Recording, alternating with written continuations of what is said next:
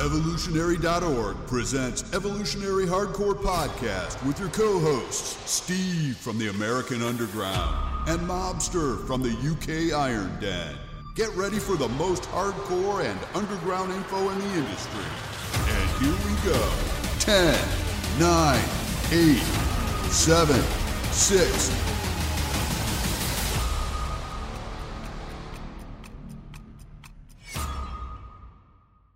Evolutionary.org Hardcore Podcast coming your way. Episode 171, Steve Kuklo. I am Steve Schmee, and I'm joined by the Mwabsta from across the pond, the UK Iron Den. What's up, buddy? How you doing? All good in the hood. Let's hit this one and smash it at the ballpark. So Steve Kuklo, he's an IFBB pro bodybuilder. He has a long history of competitions under his belt. High finishes at Mr. Olympia. His nickname, King Snake. His peak stacks when he was close to the high finish at Mr. Olympia, 5'11", 280 pounds, around 5% body fat, big guy, lean guy, very hard physique. You guys can check out his pictures. Born in 1985, always worked as a firefighter. Spends his free time on his numerous business ventures where he personifies a bad boy image. So this one is going to be classified as another bad boy in our series of bad boys. There's definitely a lot of bad boys in the fitness industry. It does work in your favor when it comes to marketing. A lot of people are into that, but it can actually turn people off. So we're going to get into that little talk later. We're going to get into his steroid use. We're going to first talk about his early life. So let me start it off a little bit. I'll bring in Mobster. So born in Michigan, he spent his childhood active. He played football, hockey, baseball. And in Michigan, one of the sports that they play that they don't play in other parts of the country is hockey. And he was excellent at hockey. He also fell in love with fitness. He built a strong physique so he could be better at hockey.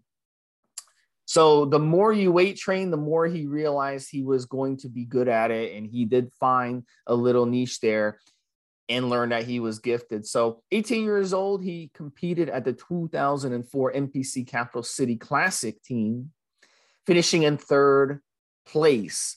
Over the next 2 years, he won Teens National Heavyweight, along with NPC Michigan Bodybuilding State Championships. He also became a firefighter that helped him pay his bills and supplement his bodybuilding career.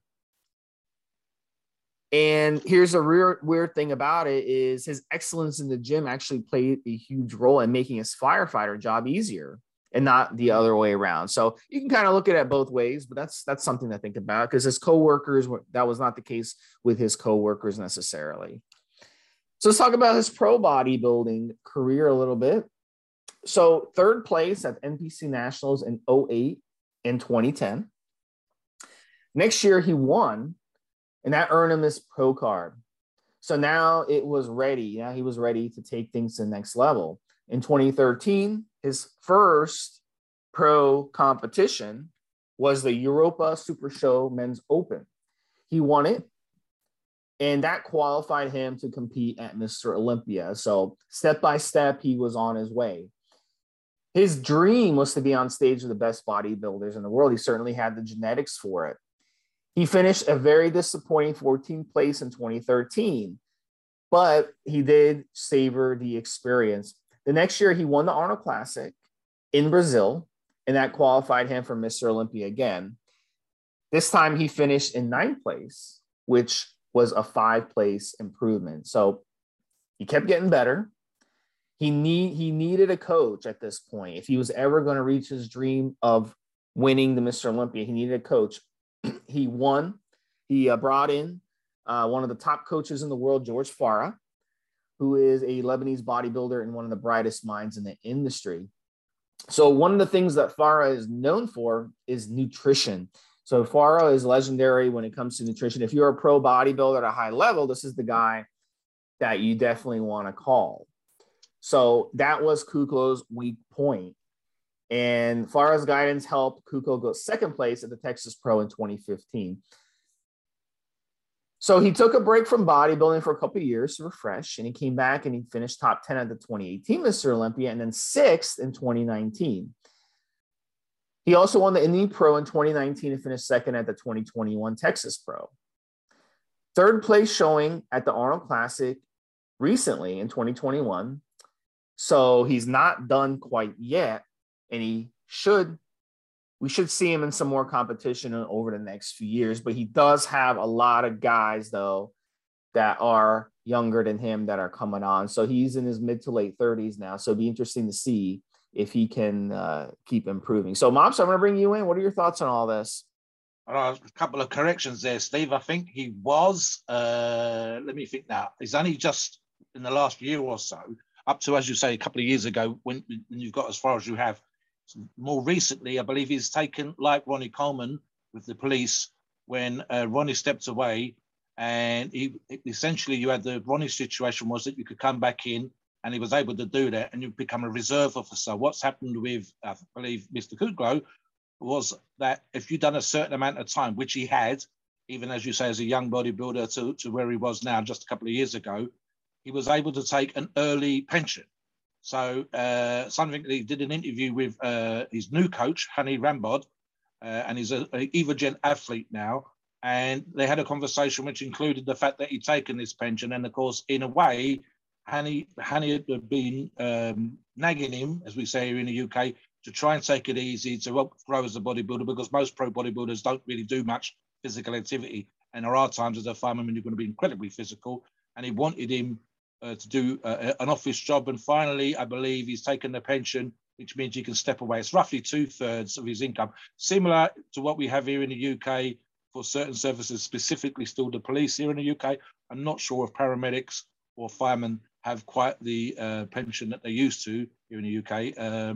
So yeah, that's where he is. It's with Hani Rambod is his coach now, which we can get into. He's been, I believe, the first Evogen, which is Hani's supplement company, the first sponsored athlete that they took on. The fire thing, let's get into the fire thing very quickly. We've got a bunch of guys here in the UK, stuff that I've looked at myself when I was a young man leaving school, looking for jobs, etc. And in some ways, being a fireman's kind of cool.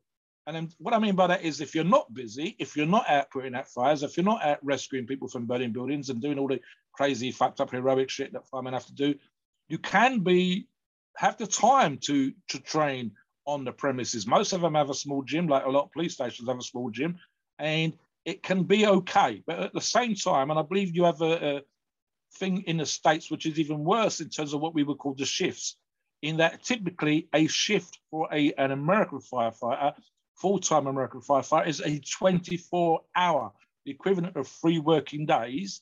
And then I think you sometimes get a day or 2 days off, and then you're back in. Now, to say that this screws with your lifestyle and training, and especially in Steve's case, being a professional bodybuilder, is an understatement. And more so if you are busy, if you are out fighting fires. You have a lot of, in California, for example, those forest fires, when half the mountain's on fire, and those guys can be out there for a day and a half putting that stuff there. So it's not an easy job. It's all or nothing. It's either 100 miles an hour or not. And one thing that we can say, especially with this kind of situation, and again, use Ronnie Coleman as another example, both these guys were or are very high-level bodybuilders who were doing, up until very recently, towards the end of Steve's career, full-time jobs. So there's an awful lot of amateur bodybuilders, never mind professional bodybuilders, who think that they shouldn't be doing these jobs, this kind of work. And if nothing else, when we're going to get into the negatives as well as the positive, if nothing else, we could say that Steve's doing a full-time job, a hard full-time job, or potentially very physical, sometimes full-time job, and dangerous, is something to be admired. Steve, back to you. So let's get into his social media a little bit. He does have a modest social media following, 250,000, which isn't a lot, but it's not that bad. He also offers coaching, market supplements, and posts a lot of updates on his physique. So We can get into his training. We're going to talk about a little bit about his marriage and the controversy around that. We have to touch on that a little bit because it did make waves recently. But why don't we talk a little bit first about his training and nutrition? I'll talk about his nutrition, Mobster, and then you can talk about his training, and then we'll get into that. So Kukoc, he struggled with nutrition for many years. He hired George Farah, as I mentioned, to teach him what proper nutrition was all about. So, his meals, it looks like chicken, fish, spinach, rice, chicken, oats, and eggs, just typical bodybuilder foods, whole ingredient, single ingredient foods. He also eats some fruit and nuts. Off season, he likes cheat meals, burgers, pizza, which helps him push his caloric intake up and gets his body weight close to 300 pounds. And during prep season, obviously, he'll eat much healthier. So we see that, with pro bodybuilders a lot. They have, in season and they have off seasons. And, that's how it works. In bodybuilding and in sports and fitness, it's not a linear transgression where you're constantly improving. I mean, look at Tom Brady in the NFL. Is Tom Brady, as good today physically as he was 5 years ago or 10 years ago? Of course not. You can argue mentally he's good, he's really good, but he also changed teams, the past couple of years. So that sent him back. When he changed teams, he had to kind of reboot things, and he struggled a little bit his first year with the new team. So even in his case, sometimes you got to take a step back to go a step forward. So, there's a lot of things that go into fitness. And plus the thing is with sports, with fitness, with industry, you're fighting age. So every year you get older, you're fighting it. Your resting heart rate, maximum heart rate changes. Your maximum heart rate, each year you age, drops by a point. So obviously, him being in his late 30s, he's not going to be able to be as fast physically. He's not going to be able to have the type of endurance in the gym as he did when he was 20 or 25. He's not going to be able to recover from his workouts like he did at 2025. So it gets harder, but the experience does pay off in your mind if you're able to learn from it. So the fact that he was late getting on top of his nutrition may have cost him an opportunity to end up in the top 5 Mr. Olympia, in my opinion. So he's got a lot of guys that are chasing from behind. Yeah, something I want to jump in here just on the nutrition stuff. And this is more of an advisory to our listeners as much as it is talking about Steve. I mean, what Steve's just said is quite correct. They getting the nutrition sorted late may have actually, it's kind of a mistake. There's an argument which essentially says when you're younger, you can get away with more mistakes when it comes to nutrition. But when you're older and you're maxing out your physique, what you need to do is be on point. And there's no argument about this. When we've talked about genetically superior bodybuilders, and the one that springs to mind is kind of obvious, Dexter Jackson, with his ability, called the Blade for a reason, because he used to get in ripped to fuck shape, seriously good condition. And he wasn't doing if it fits your macros. He was on point with his nutrition. So the argument that maybe you think you can get away with this stuff because your genetics, well, maybe that's true. But if you don't do the stupid stuff and you do the proper food that you're supposed to eat, you should see, because of your genetics, an even better condition, an even better shape, an even better response to training and so on and so forth. One of the things that's worth pointing out, and Steve has covered what he's been eating, you hear this on a majority of podcasts. When you were talking about top professional bodybuilders, what they eat is kind of the same. And that's because what they're eating works. Is it boring? Yeah. Is it not exciting? No, it's not exciting. But it works. You guys can ask, and we do get asked this, can I swap this? Can I swap that? You can do what the hell you like, guys. But look at what the top pros are doing. The guys with the best genetics, the greatest access to pharmaceutical PEDs, with the ability to train and get paid for it, and they're still eating the same boring food that the other guys eat. There's a reason for that. And they're not doing it because they want to or because they've joined the chicken and rice club. So, yeah, Steve's analogy just now is a good example again for Tom Brady to be as good as he is for as long as he's been, even if he's not the athlete that he was 10, 15 years ago. It's because I guarantee you he's not eating pizza and having fast food. If anything, I would guess that his nutrition is even more on point than it's ever been to allow him to still perform at the level that he's still performing at and still be a superior kind of athlete. I'll get into the training now, Steve. Something you mentioned in the article I'll touch on as well. Kuklow's training is not, as I discussed in previous podcasts, anything miraculously or different or whatever else, using split routines and again, drop sets, etc., where, you know, you guys have done drop sets in the past. It can fuck you up. There's an argument for hyperplasia with drop sets if you do medium high reps and decent weight, moderate weight. And we're talking about 50 reps here sometimes. I've done this stuff in the past. I mean, as an example, I've done a leg workout back in the day, which had me doing 50 rep pre-exhaust on leg extensions, 25 reps on leg presses and stuff like that. Nearly tripping over as I walked across the gym. And then my legs were sore within 4 hours. As the workout finished at 12, my legs were sore at 4 o'clock. It's not something you can do on a regular basis. So again, when we're watching videos, when we're doing the research for these shows, and we're seeing how the guys train, it has to be said, that's not necessarily how they're training all the time. Frequency 5 to 6 times a week, typically one body part per workout. Again, nothing abnormal here. Something that Steve addresses in the article is, I think you describe it, Steve, as a science monk's theory. It was one of those things about feeding your muscles during a workout. And I'm in agreement with you. It's one of those things, if it has any kind of semblance of truth to it, in terms of does it work or doesn't it, it's a fractional response. It's also worth pointing out that a lot of top bodybuilders, of course, are using insulin. So again, the idea, for example, as suggested here, that during his workout, he's using BCAAs, glucose, and creatine between sets, supposedly to replenish the muscles as quickly as possible, as in literally during the workout. If there's a science aspect to it, it's 1/2 of 1%.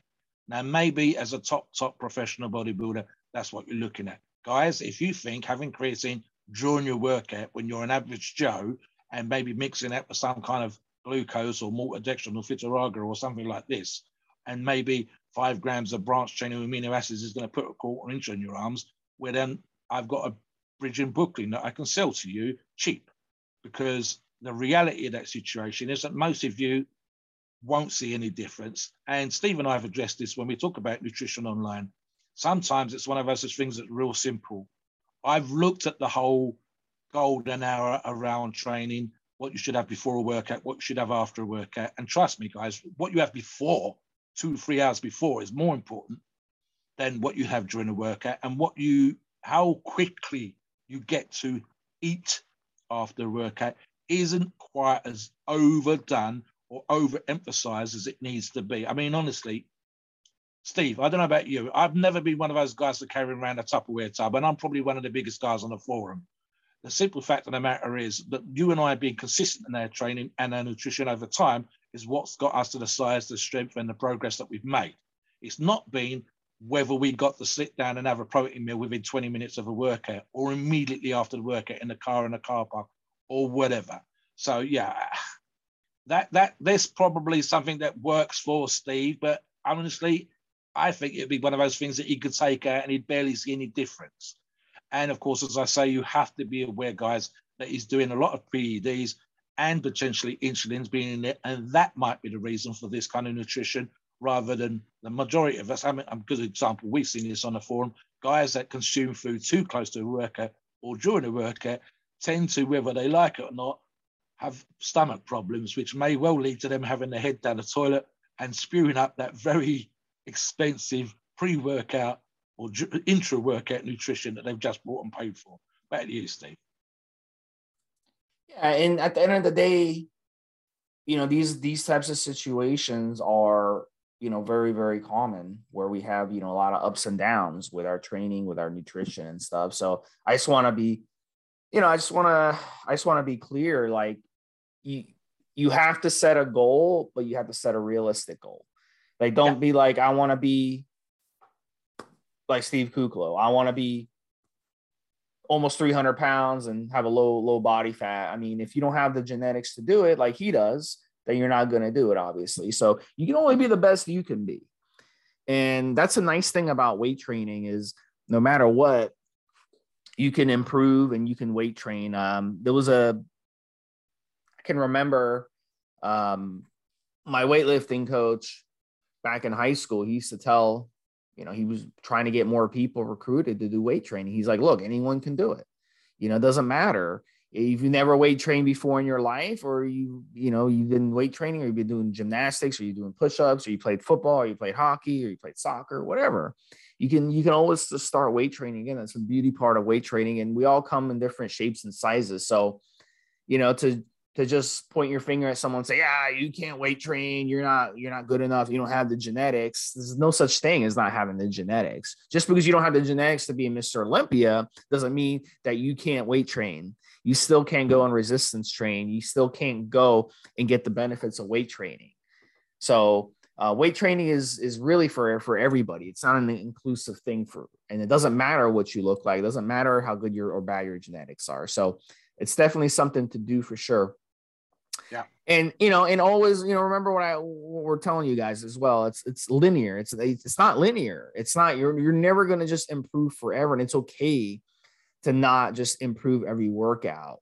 Whatever your goal is strength or size. It's just not going to happen. It doesn't have to happen. That's not how our bodies work. So, and in Kuclo's case, I can make the argument that he's, today he's got better handle on his nutrition and training than he did 5 years ago, but he may not do as well today as he did before. He may not ever get back to being sixth place at Mr. Olympia as before. So, I mean, it's all about your competition in these competitions as well. And he has some really stiff competition. I can name 5-6 guys right off the top of my head that he's not going to be able to beat, next year if he does compete at the Mr. Olympia. So get in that, Mobster, and we'll talk about his controversies. Yeah, I'll go very quickly then. One of the things I said in the pre-show to Steve, well, actually two things. One that just occurred to me is Steve taking on a coach was a great thing for him, and it probably gives us the condition that we saw a couple of years ago. The problem with that, of course, is we know that most of the top pros have also got a coach, and if they didn't have one before, they've all got one now.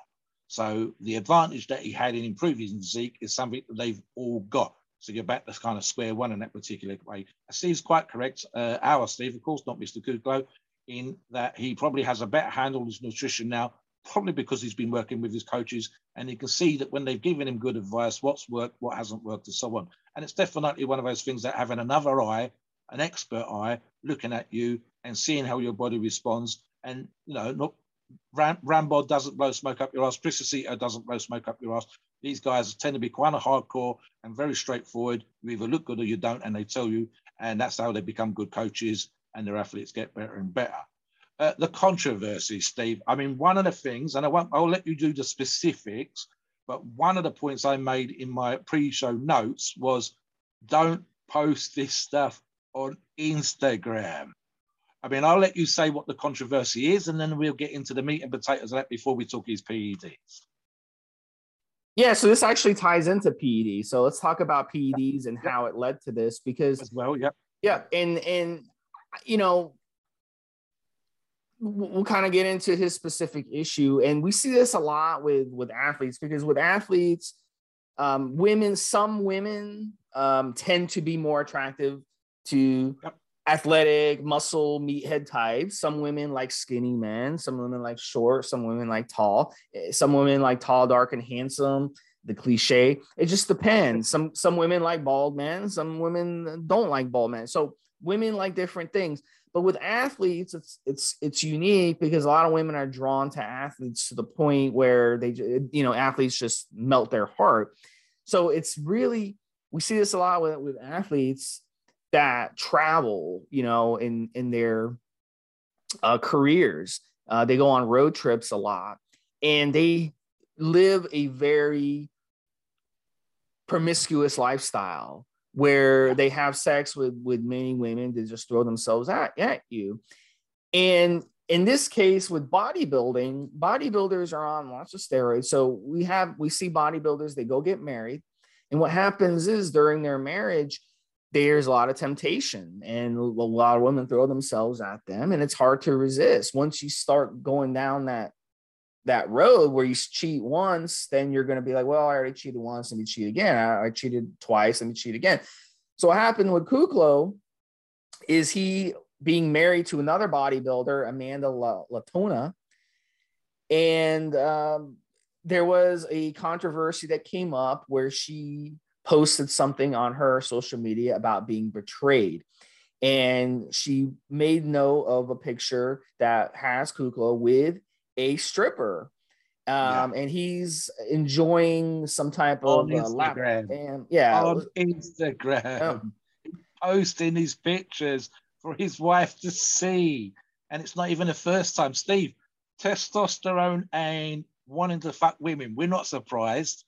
That's fine. The whole thing with the jock, bodybuilders having women, some women, not all of them, but some women screaming for how you look, how handsome you are, how virile you look, how athletic you look. It's hardly a surprise. Hell, I've probably enjoyed something like that myself, and it's all dark and handsome thing, maybe. I'm tall, I'm dark, handsome's up to the observer. But the thing is like, are we surprised that jocks get the girl? Of course not. The problem is kind of twofold. I mean, Steve came across in a certain way, especially a few years ago. There's a good guy, being a paramedic, a nice guy, a handsome guy, a hard training athlete who had a full-time job. But then he's posting photographs of, as you say, with a stripper who was his side girl, his side bit of skirt, whatever you want to call her, on Instagram. Social guys, rule number one, if you're going to shag around, do not post pictures of you shagging around on the internet. But he wants to brag because he's trying to put out a persona that I get all these women. Ego. And these are women that are drunk or they're just into your muscles. They're not into you for your intellect or anything that you have to provide. They're not interested in, you know what I'm saying, in anything more than we've given relationship advice on podcasts before, right, Steve? You and Rick have gone through some of this stuff on the other podcast that you do with Ricky V. And one of the things that you do as you get older, you go, you know what, right? Relationships can be messy. They can be difficult. You can argue about stuff and whatever else. But ultimately, what we're talking about here is it's kind of like an in-your-face infidelity. And this is the reason why it's beating him on the arse a little bit, especially the last couple of weeks when it all came out, when other guys were coming on there. And listen, most of these guys are professional or former professional bodybuilders. They know what it's like. They know what testosterone does for you. They know about the temptation. I think the issue here wasn't kind of an athlete shagging a model, an athlete shagging a stripper. That's kind of almost a cliche. The problem was, it was kind of like so stupidly done with the Instagram stuff. And pretty much, again, and this is based on the other podcast with other professional or former professional bodybuilders, essentially saying this is the third time this has happened, that in each of the previous times he's in a relationship, and rather than finishing with the girl, he starts shagging some other girl, and the pictures were out there for people to see. I mean, that's kind of like, I don't know whether that's the worst kind of egotistical kind of stuff where you don't give a damn and you put pictures up of your side girl on the same place that your actual girl can see. And that kind of sounds fucked up. Or you know, you're just so into this side girl at the time and you're kind of stupid in that particular way. And you and I, maybe, certainly me, and I'm guessing you, when we were younger, we probably did stuff that we wasn't always proud of. There's probably been times in our life. But the argument that we would do this with the girl that we're with now, the long-term girl, the one that we're supposed to be in a proper relationship, it's kind of screwed up. And I certainly, for one, would not, let's be honest, I think it's going to be one of those kind of situations that he can't really defend himself for. He's just got to say, it was really stupid. I've got to apologize to my girlfriend. I've got to apologize to my wife. I've got to apologize 100%, not for the end of the relationship, because sometimes that happens, but for just being, let's be blatantly rude here, an arsehole in this situation. Like I said, relationships come and go. You can be married to someone for 50 years and then get divorced. Stuff happens. It's the way that this happened and the way that it came across. That's what the controversy was about. Not that he's had relationships or, what happens on tour stays on tour. What happens in Vegas stays in Vegas. Guys, girls included, some of our listeners are women too. We've all done stupid shit. Just don't rub the other person's face in it by posting it on Facebook, by posting it on Instagram. And if you are going to do this, appreciate at least it's on you and your mistake. What we quite often see with these situations that come up is where the person's like, oh, this was happening or that was happening. Motherfucker, own your shit. You screwed up. You did the stupid stuff. You posted that damn picture. On Christ, if he tagged her in, can you imagine? So, yeah, that might suggest that sometimes the persona that we like to have, quite often we do this, when we put our heroes on a pedestal, they are as human and they make as many mistakes as the next guy. They are athletes, they are bodybuilders, they are a good example, genetically good examples of a human being, but it doesn't mean that they don't screw up. It doesn't mean that they don't make mistakes. And in this case, it's just they're out there publicly on Instagram, which probably bites him more in the ass than anybody else. You could get into the whole infidelity stuff in terms of, how relationships are supposed to be. But again, stuff happens. I just think this example being on public social media is probably where the real bottom line mistake is for me, at least. Yeah. And then here's the thing, Trenbolone, one of the things he uses, we can speculate what he would use in a typical off season to get over 300 pounds would be Trenbolone. And why are we talking about the controversy and then talking about a steroid cycle at the same time? For those who haven't used Trenbolone before and those who have used Trenbolone before, very, very important to understand what Trenbolone does. Trenbolone at these types of dosages, so we can speculate these guys are running Trenbolone at over 1,000 milligrams a week, A typical dosage of Trenbolone, an average dosage is 300 to 350 milligrams a week. That's a maximum average dose for your typical gym rat who's benching, 350, 400 pounds and squatting 550, 600 pounds. That's what they're running. These guys are running 4 times that amount, 3-4 times that amount. You have to stay up with your competition. Trenbolone not only is a physical steroid, it is also an emotional and mental steroid. So it is called the relationship killer for that reason. When I'm on Tren in my past, I've run Tren. I have not wanted to be in relationships. I've wanted to fuck around because the effects it has on your dopamine levels, on your brain, that fires off different neurotransmitters, you will want to have a lot of different mates. Okay. It does something in your mind to make you want to have a lot of different mates. So if you are in a marriage, if you're in a long-term committed relationship, you do not want to use Tren. You do not. And that's just as simple as it can be, because it will make you do things. Even if you've never cheated in your life, you're not that type of person who's ever cheated, Trenbolone will make you want to experience things sexually that you have not experienced before.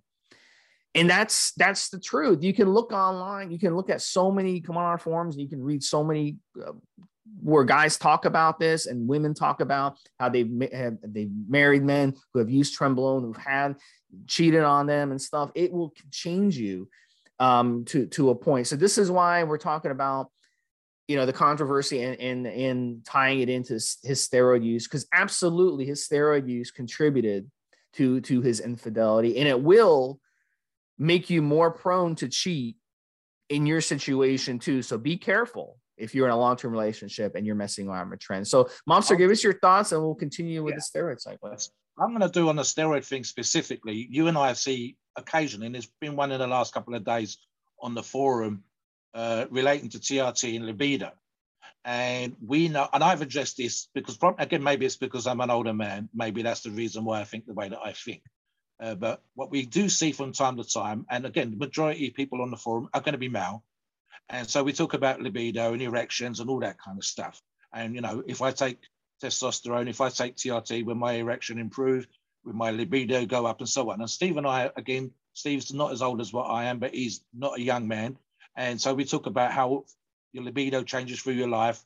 But we both know, both from either personal experience or from the dealing with people on the forums and answering these kind of questions, that for a lot of guys, never mind tren, which I'll address in a second, but just being on testosterone, all kinds, being on cycle of any kind of cycle, whether it's a low dose, 500 milligrams or 2-3 grams or more a week, it can and does affect some guys. And again, we're talking about maybe not every person, but I would say 60-70% of guys that go on cycle will find, let's be honest, they're horny. And they're horny like that when they were a teenager horny. Now, maybe they're not like that on every cycle, maybe they're not like that on every PED. But some drugs, some cycles, and again, specifically the guys, they're more horny more often. They're more likely to chase skirt. They're more likely to flirt, even with older women. And tren, as Steve said, is one drug, and I've mentioned this on the forum, where a study specifically said it affected the mental processes. Now, what we were talking about here was in older guys, I think they're all 60 plus in the study, having dementia-like symptoms as a result of the tren that they were being given for a particular medical condition they all had. So in other words, they've got this medical condition, but the study was looking at, did it affect them mentally as well as physically?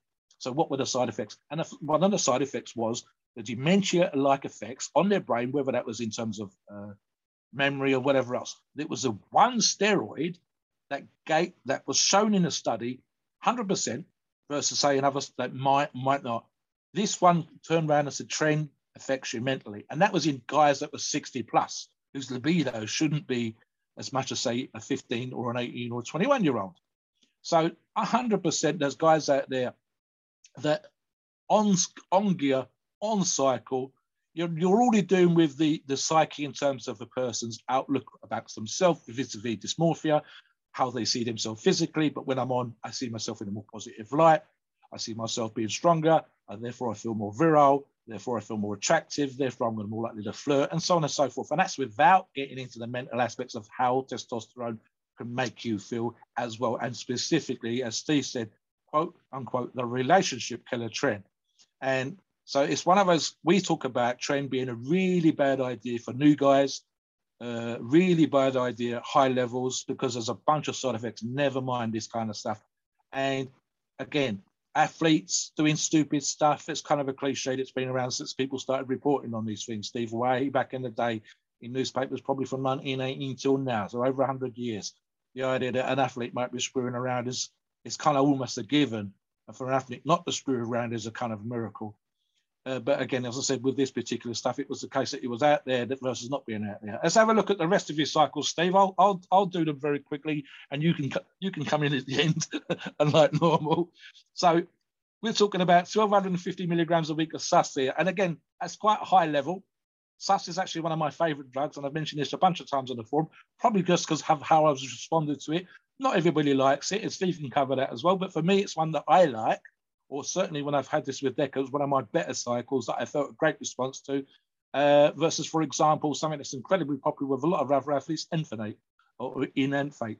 So, I mean, this is something that I like. And the idea that he'd be using it to keep him big and full, it's great. I mean, I've got no arguments there. We've already said it already. The 1,200 milligrams, which would be excessive for a normal guy, normal Joe, trying to improve in the gym, 1,200 milligrams a week for a professional athlete, trying to be in the top 5, top 10, maybe win the Mr. Olympia, is almost kind of a given.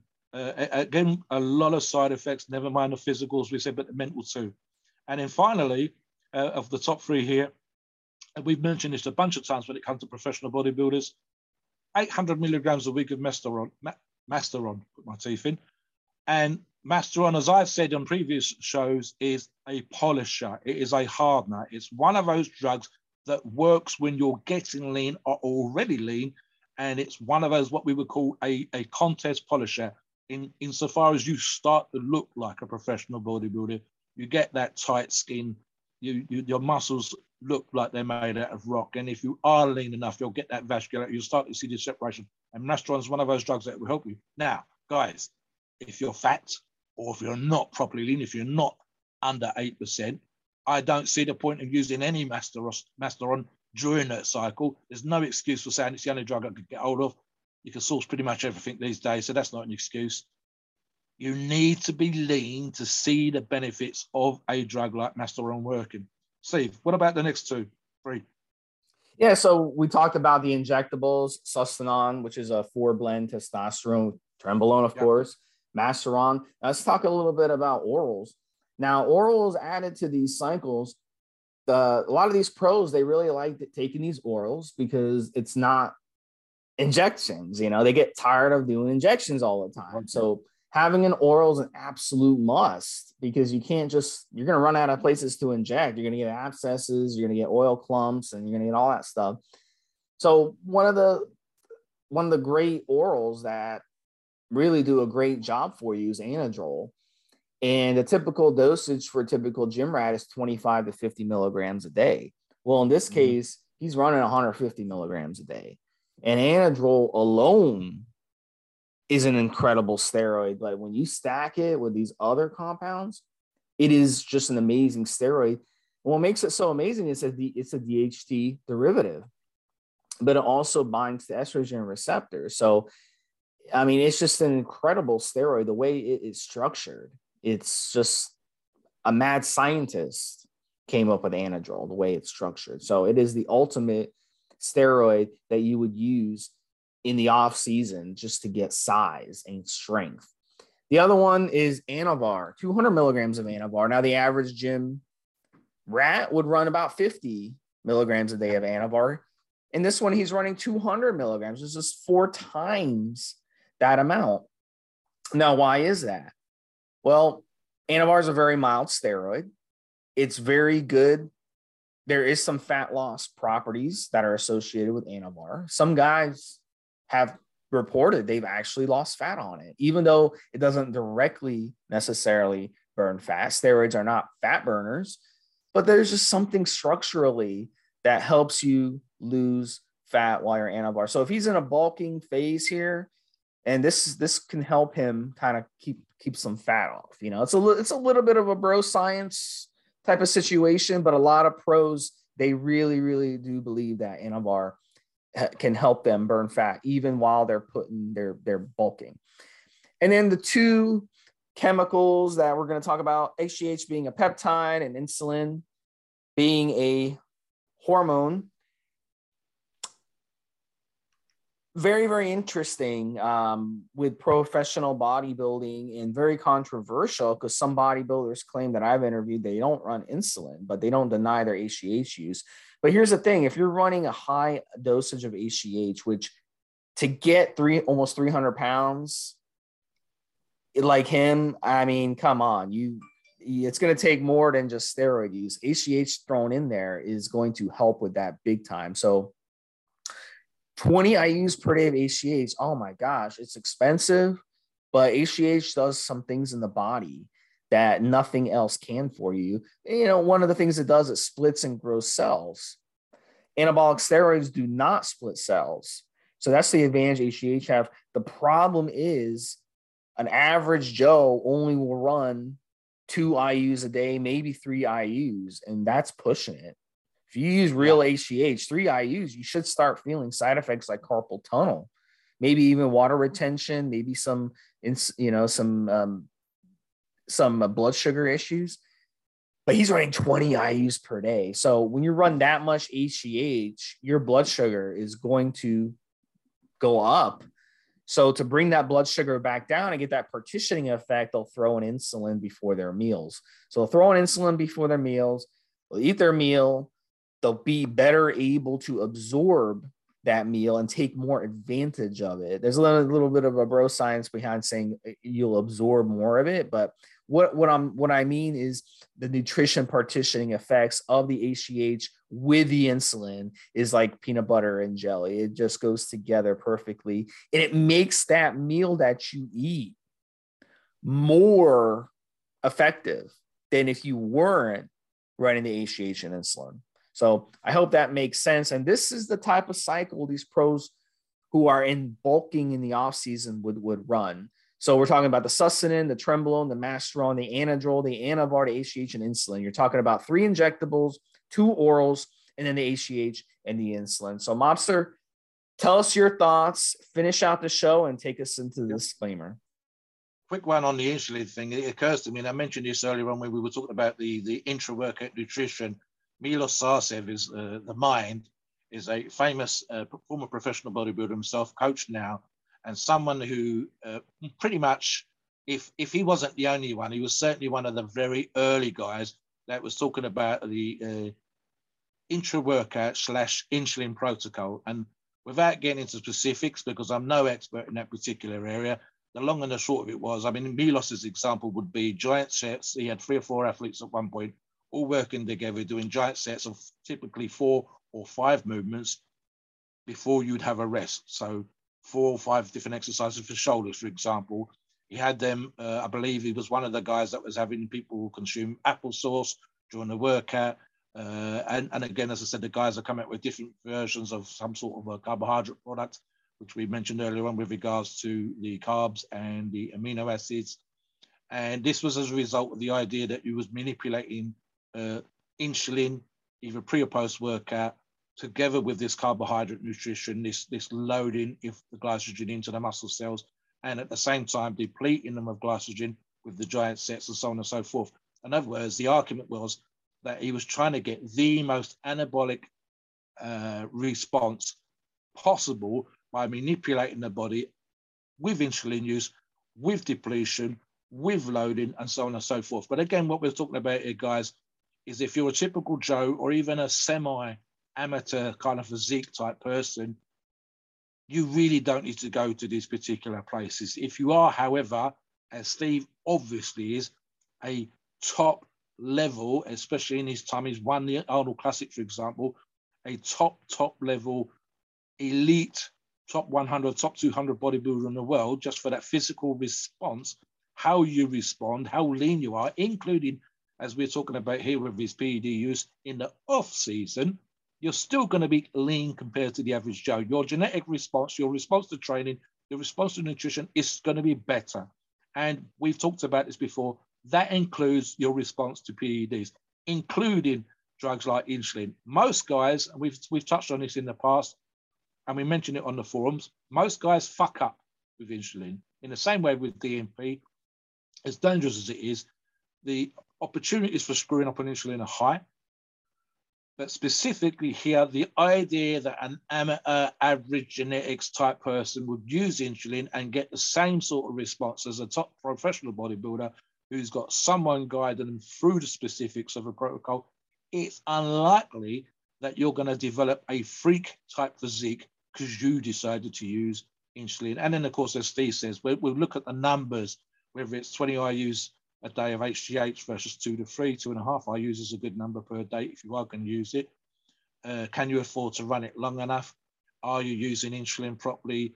Do you have supervision? Is there someone on hand who knows what to do if you screw up? Have you depleted? Have you loaded? Did you follow the protocol to the letter? Did you do exactly what you're supposed to do? Or if you didn't, here's a problem for you. And again, what happens typically, I mean, Steve and I have both seen this with guys that we know that are in the gym and that are using insulin. They don't look any better after. You wouldn't know that they were on insulin. You wouldn't see that they were getting a response. But guys like Steve and other professional bodybuilders, hot damn. We can see from the history of the sport alone, when insulin came in, when growth hormone came into the sport, we saw the difference to their physique. We know that they are high responders to this kind of stuff. And that's the reason why they can do stuff like 20 IUs a day of insulin, of growth, 10 IUs of insulin and so on. And again, this is probably not even excessive. Steve and I have done podcasts where we talk about the death cycles, and some of the numbers there would double or triple these, but it's not double or triple that much better of a bodybuilder. Right, in terms of the overall view, Steve is a top professional bodybuilder with great genetics, but he's kind of done a schoolboy error when it comes to this relationship stuff. It's not for us to tell him how to live his life any more than any of the other pundits doing podcasts. But we comment on these things, and it's kind of schoolboy era stuff. We understand how athletes are. We've been there, we've seen it, we've done it. That includes the professionals and ex-professional bodybuilders doing other podcasts. They kind of know, they've lived some aspect of this lifestyle. They kind of know what happens. And I used the analogy earlier on, what happens in Vegas stays in Vegas. Schoolboy era is posting stuff on your social media, kind of like you don't care. That's foolish right there. And it's insulting. If you are at the end of a relationship with one person, and I'm going to use the obvious to say with a woman, as a fella, as a man, don't be some kind of prick and post your shit so that you're kind of rubbing her face in it, man, because it's just not right. You don't have to be religious or political or asexual or whatever. It's just a bad thing to do. It's just not nice. And it's one of those things that if you guys, again, the majority of our listeners are fellas, some women as well, is if it's ever happened to you, you'll just know how bad that feels. So it's don't do it. If you're going to finish a relationship, finish a relationship. If you're moving on, move on. But be a person that gets that stuff out there with the person you're in a relationship with or supposed to be in a relationship before you do that. So, yeah, it didn't do him any favors. The community kind of rose up. No one said he's a bad bodybuilder or a bad athlete, but we all said it was not. He didn't get any thumbs up. He didn't get any pats on the back. He didn't get any kudos, whatever else. Right. I'll jump. If there's anything else, Steve, I'll jump into the disclaimer. We are. Yeah, go for it. Yeah. Okay. Yeah. So please don't, guys. We're not doctors, and the opinions are ours, especially when it comes to relationships. It's our view, and it's based on our experience and views on the topic. Our podcasts are for informational purposes and entertainment only. The freedom of speech and the First Amendment